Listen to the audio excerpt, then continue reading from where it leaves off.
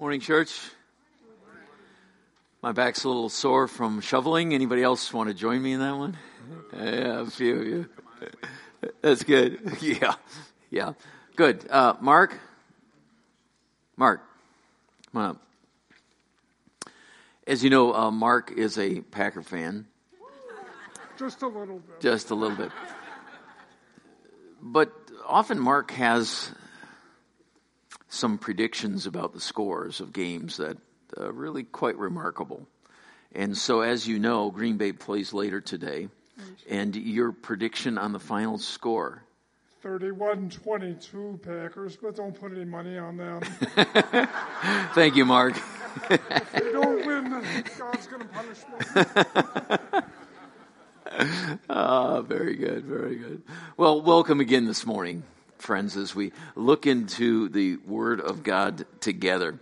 Our series is called Mountaineering with the Master, and we're back to it again today.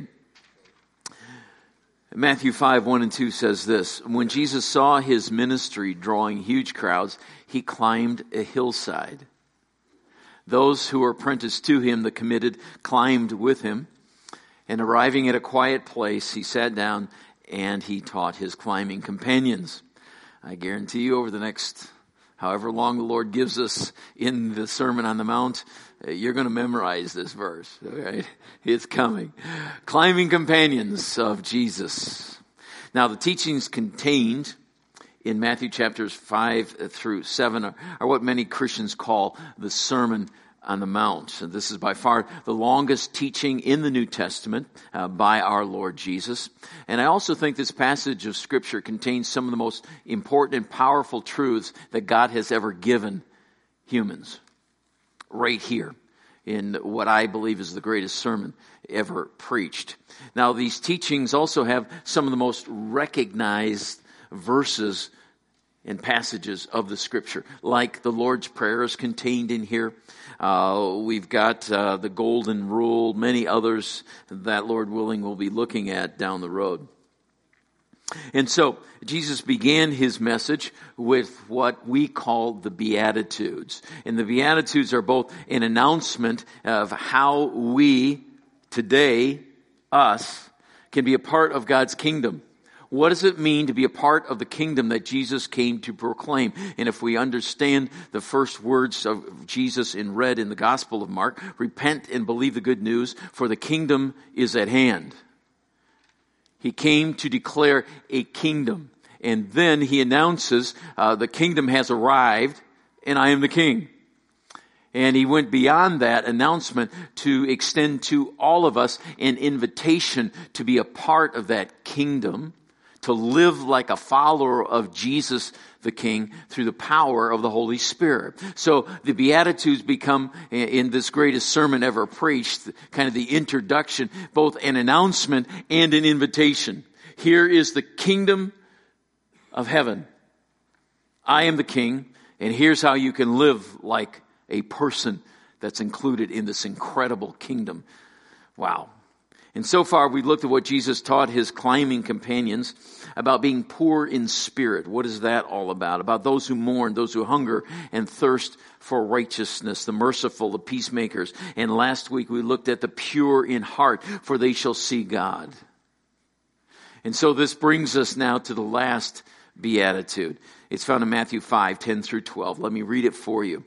God blessed, or blessed are those who are persecuted for doing right, for the kingdom of heaven is theirs. God blesses you when people mock you and persecute you and lie about you and say all sorts of evil things against you because you are my followers. Now get this. Be happy about it. Be very glad. For a great reward awaits you in heaven. And remember, the ancient prophets were persecuted in the same way. Now, we've been learning that each of the Beatitudes is actually a paradox. Jesus saves the best one for last. This one is the hardest to get our heads around. It really is. What are you talking about? Be glad when people are lying about me? When they're saying things about me? When they're persecuting me? Be happy about it, be very glad, because these words scream against what we think we need, what we think we want, what we're working so incredibly hard to achieve by grinding out life day by day, week by week here in Sheboygan County, Wisconsin. The things that we spend our lives investing in: happiness, health, wealth, security, abundance, peace, comfort. Jesus throws all this out.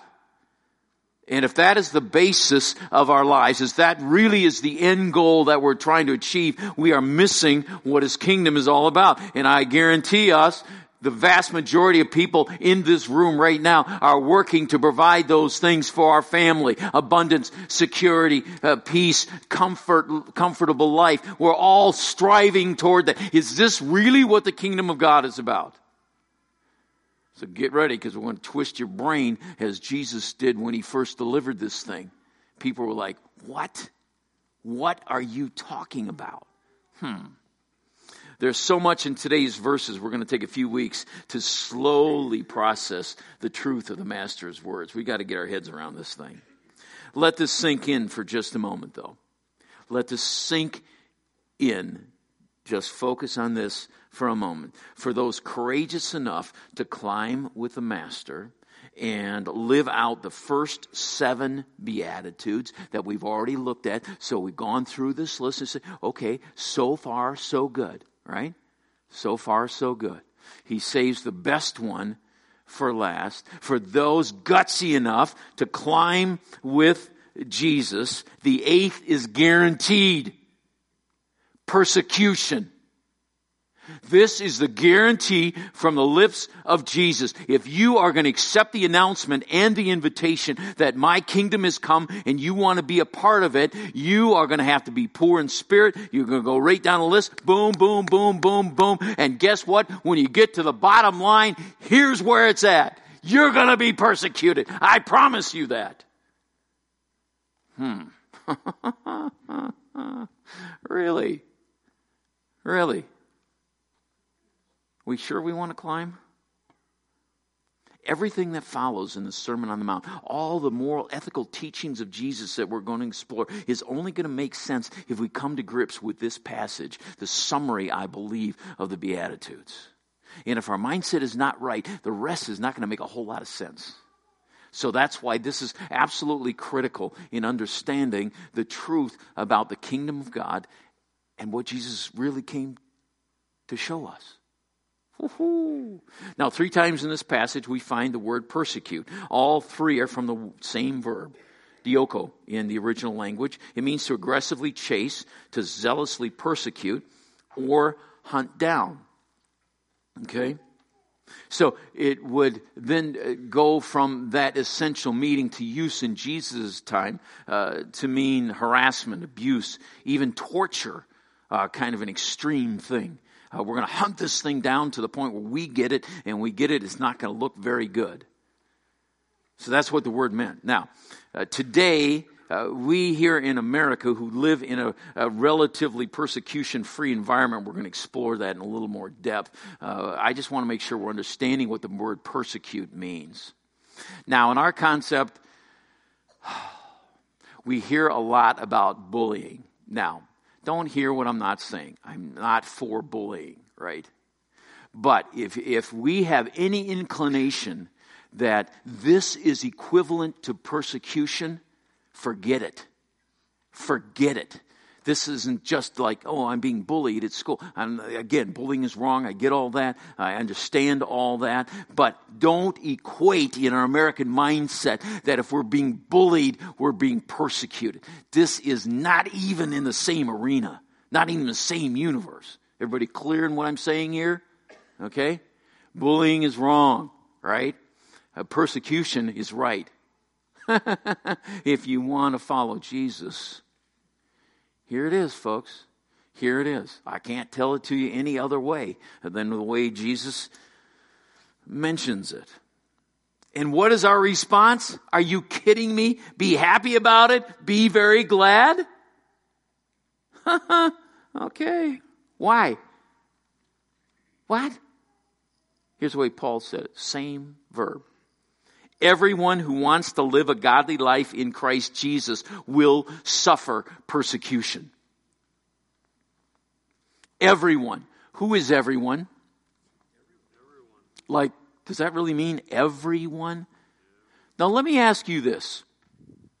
Do you think you've been persecuted because you are a follower of Jesus living in this country? Be very careful the way you answer that. By the definition we're establishing. So, if we've never been persecuted, are we really followers of Jesus? Just throwing some things out. Just throwing some things out. Get you thinking. Get you thinking. Everyone who wants to live a godly life, Paul said, in Christ Jesus will suffer persecution. Did Paul suffer persecution? Read 2 Corinthians 11. Yeah, tons of it. Tons of it. Now, what are we talking about then? Persecution, I believe, becomes one of the clearest cases for the authenticity of our faith. Persecution becomes one of the clearest indicators that our faith is real, that it's genuine. Now you say, well, I've really never suffered persecution in this sense. Let me say it like this. If we've never experienced rejection or ridicule or harassment because of our faith, we might want to make sure our faith is the real deal.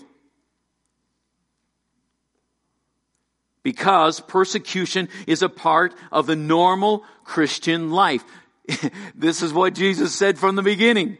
You want to accept the announcement and the invitation? Come, follow me, be a part of this new kingdom I've come to proclaim. You're going to be persecuted. Now, maybe not here in America, maybe not here in Sheboygan County, but for most of history, for most of the world, they get this. They understand this. This is normal operating procedure for them. And yet our world is so foreign, they wouldn't get how we live like this, persecution free.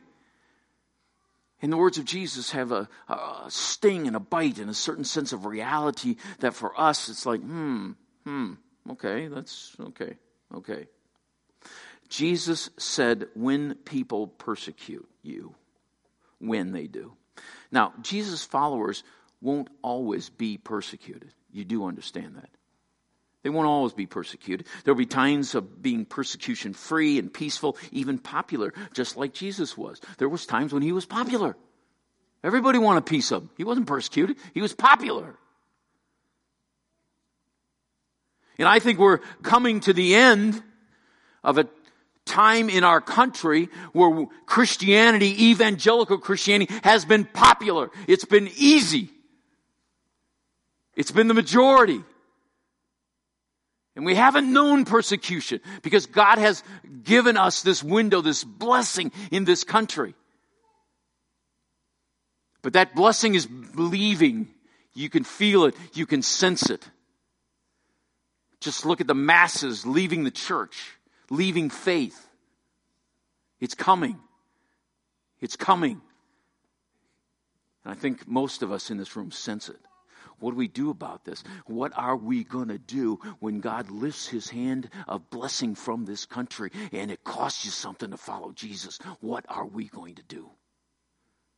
Now we can all say, oh yeah, it'll be business as usual. Will it? Will it? Will it? Will it? Will it? When it happens, when persecution comes, and I'm so grateful we live in this country where we're relatively persecution free. When it happens, and it will happen, we shouldn't be surprised. We shouldn't be shocked. We shouldn't be confused. We shouldn't be unprepared. We shouldn't become bitter.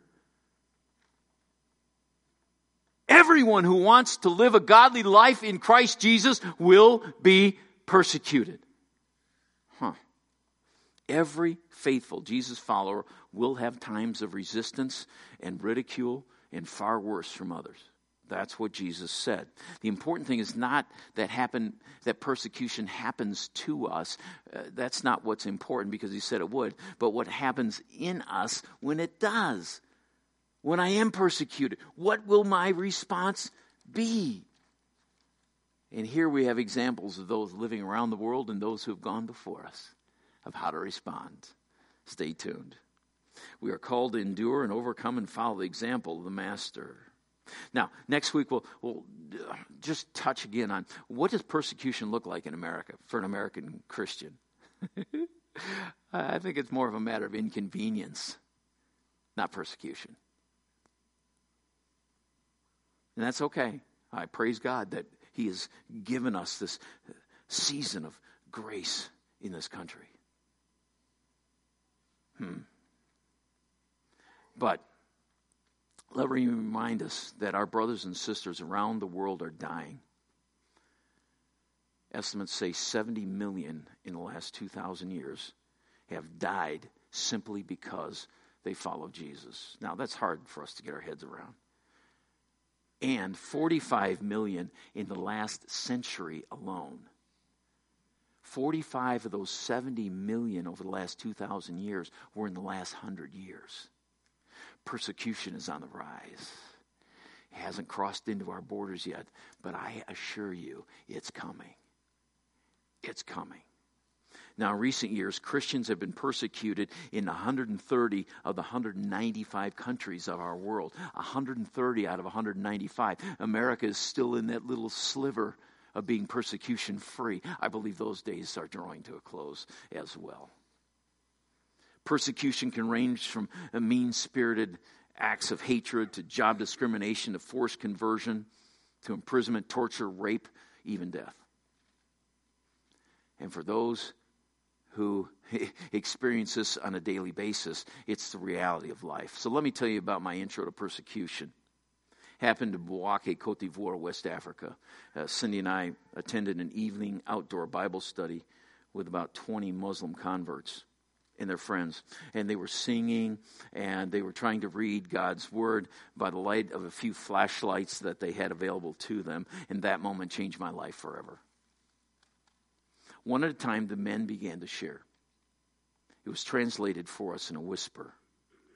One man who had received Christ the previous week out of his Muslim background had lost over 1 million francs. Now understands about $2,000 U.S., but that was a fortune in Bouake, Côte d'Ivoire, Africa. In the market fire, which we had seen the results of that fire, he was now living day to day. Another man was converted to Christianity, was threatened to be poisoned by his own family.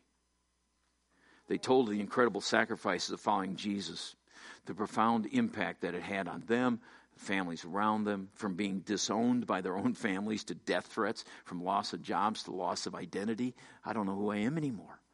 My family's abandoned me. They joyfully followed Jesus.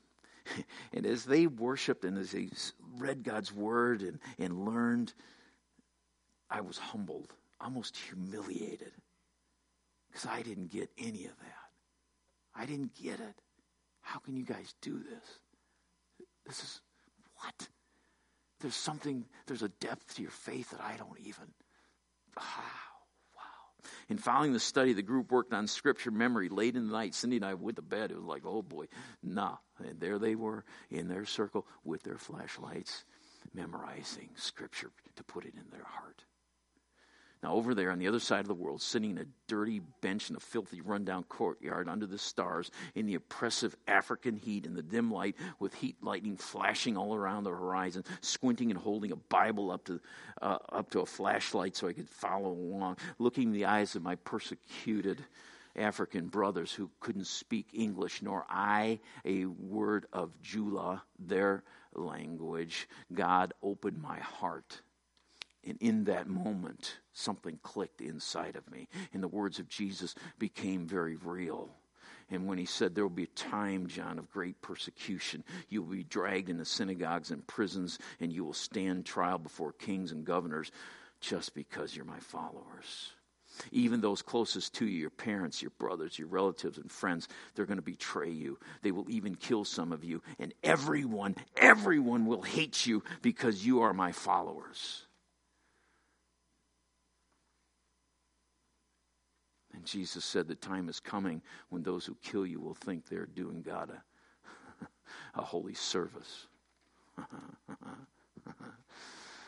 This is happening in our world right now. Right now. Since Jesus' death 2,000 years ago, let me hammer that number into our heads, 70 million Christians have become martyrs. 70 million. Nearly half of those in the last century. Come on. Now, more than 200 million followers of Jesus right now, face persecution every single day, and 60% of those are children. These staggering numbers might get lost in the busyness and demands of our life. And I've discovered if my life is going to change, if I'm going to be transformed, if I'm going to change the way that I look at life and my money and my prayer time and all the rest, persecution must have a face. Persecution must have a face. Otherwise, I'm just overloaded with information. Just too much information, too much busyness of life. And the fact that 70 million have died and 45 million of those in the last 100 years, and the persecution is banging right at our door because it's all around the world. Persecution must have a face. And for those who went to Thailand, as you heard Miko share on our last trip, persecution now has a face. So I've asked Bij to share just a bit about what she saw with her own eyes and how it has impacted her life. And as we set this up, understand in many Middle Eastern countries, Christians have fled under death threats. In fact, while I was there, I kind of split off from the group, and I went to talk to a pastor, and that was kind of shepherding those people that had fled. And he got out his phone. He said, "I want you to see this." And he showed me a picture, and it was a parade, right? Pictures, people on both sides, and it's a parade. And they're carrying these banners, right? They're carrying banners down the parade route. And on the banner was his picture. And it said, "Wanted dead or alive." I'm like, "That's you." He said, "Yeah." What? And so they fled, hoping to find some place that would take them in. I don't care, and I don't give a rip where you stand about immigrants and what's happening to them. I'd love to have a conversation with you about that, however, because I have an opinion about that. But these are our family members. These are our brothers and sisters. And so, Bij, kind of rocked your world. Why don't you stand and tell us a little bit about that? I saw my brothers and sisters.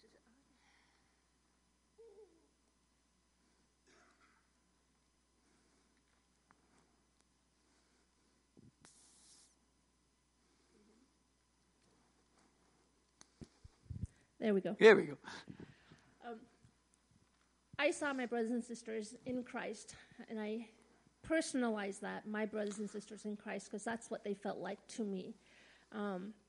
Like Miko said, they had fled from Pakistan because they were being, their lives were threatened. So they had fled to Thailand to seek refuge.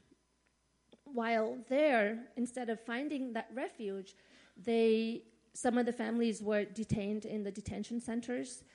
These detention centers are small, and there's men, women, and children put in there like cattle, I would say.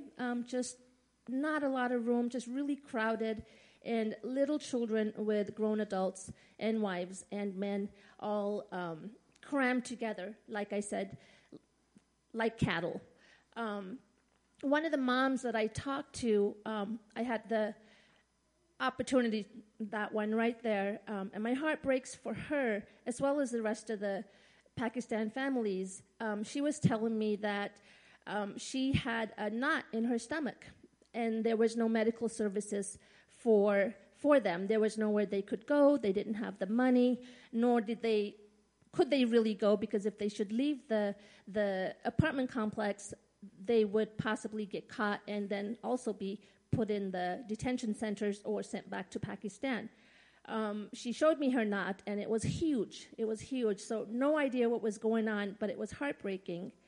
the children, like Miko said, 20, 30 children, just indoors all the time. They are not allowed to go outside because if somebody sees them, they might get reported and put in the detention center. They can't make noise. If they're too loud, somebody might hear them, and they'll get put in the detention centers. Recently, we got an email saying that Thai detention centers were sending off some of the people that they had detained to other areas much farther away from where the families are in Thailand. 8 hours away, 10 hours away, not sure, but this means that wives and husbands are divided, kids are divided from their families, and they don't know if they're going to see them again. Mm-hmm. So that's heartbreaking. It's enough that they went to Thailand to seek refuge, didn't find it, and now they're getting pushed further away still, so families can't go visit their loved ones. And if the loved ones don't have visitors, they also don't get to eat. So when visitors come to see you in the detention centers is the only time you can eat, because they're the ones that will bring you the food. So, Bish, what does that mean to you? Thank you for the report, but I want you to speak from your heart about how that impacted you. It really hurt. It hurts now. I wasn't thinking I was going to get emotional about it, but I keep thinking about the picture of that lady and her eyes, and when I was talking to her, and her heart for God. And when I was talking to her, I saw my mom in her. The children, I saw my brothers and sisters, because that's what my family looks like. And for me, it was just really heartbreaking to see such wonderful people, such amazing people that have really kind hearts, really don't wish harm upon anyone, but they're being persecuted. They're being to live in such shallow means and in hiding in the dark. But their faith is strong. Yeah. Has it changed you? Yes. Does persecution now have a face? Absolutely. Good. We're going to hear more about this. But can you just, for a moment with me, try to get your head around that? It's just staggering. All right. You're under death threats. Say you're under death threats here in Sheboygan County. If they find you, they're going to kill you or throw you in jail. So you flee, and you go to another country, and they don't want you either. You don't have a passport. You don't have any way to make money. You continue to worship and trust God. You're crying out to Him for mercy and for help. Your kids can't go outside. You can't go outside.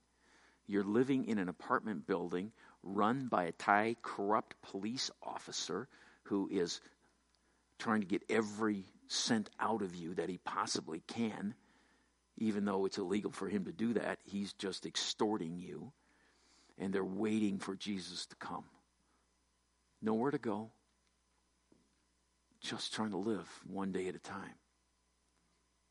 And that is, for much of the world, the way it works.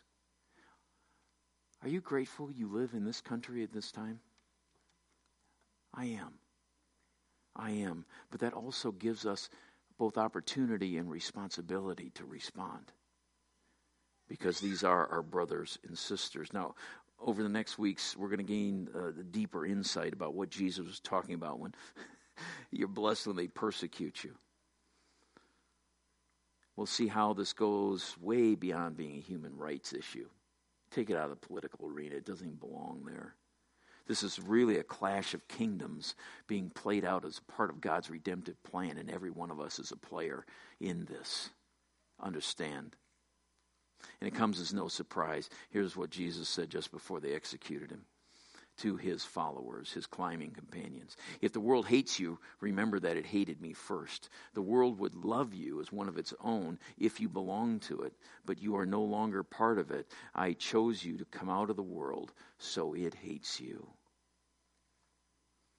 And I don't think there's a person here, myself included, that could say the world hates me.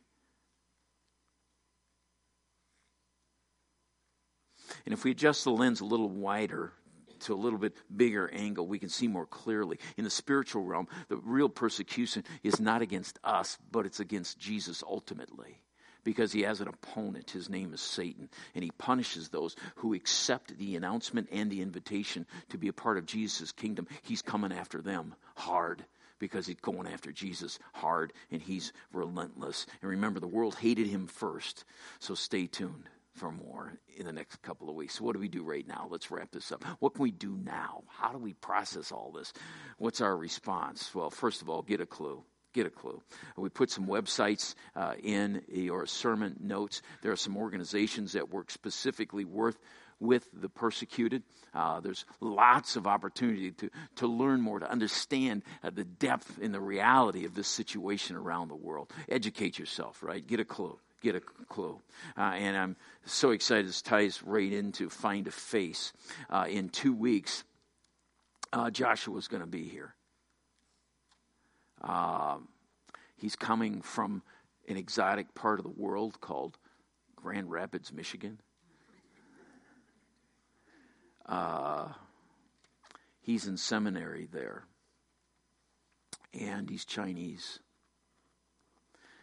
And he is going to come and talk to us about persecution in China. It's going to blow your mind.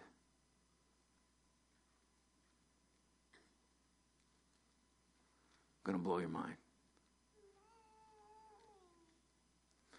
And he's going to tell you his story, and some of it involves the fact that highly educated as an engineer. And once the government found out he was a Christian, what he's had to endure. And he's come to America to get training so he can go back to China, even if it costs him his life.